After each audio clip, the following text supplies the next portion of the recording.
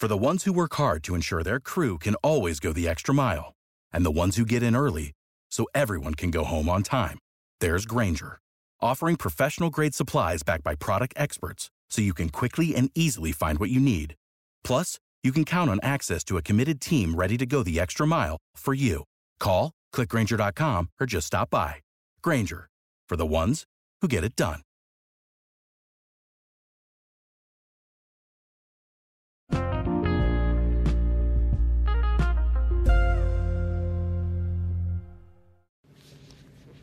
Good morning, Blue Jays fans, and welcome to another wonderful episode of the Morning Mash. I am Craig Borden with you here as usual.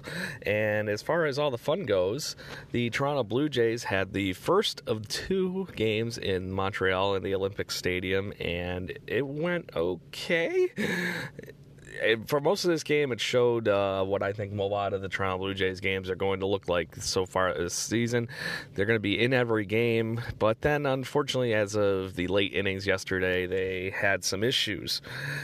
You know, in the midst of all that, they went from being right in the game, one run behind the Milwaukee Brewers for more of the game, and then all of a sudden, the eighth inning, the hamster fell off the wheel, and the Brew Crew ran away with it with a 10-5 victory.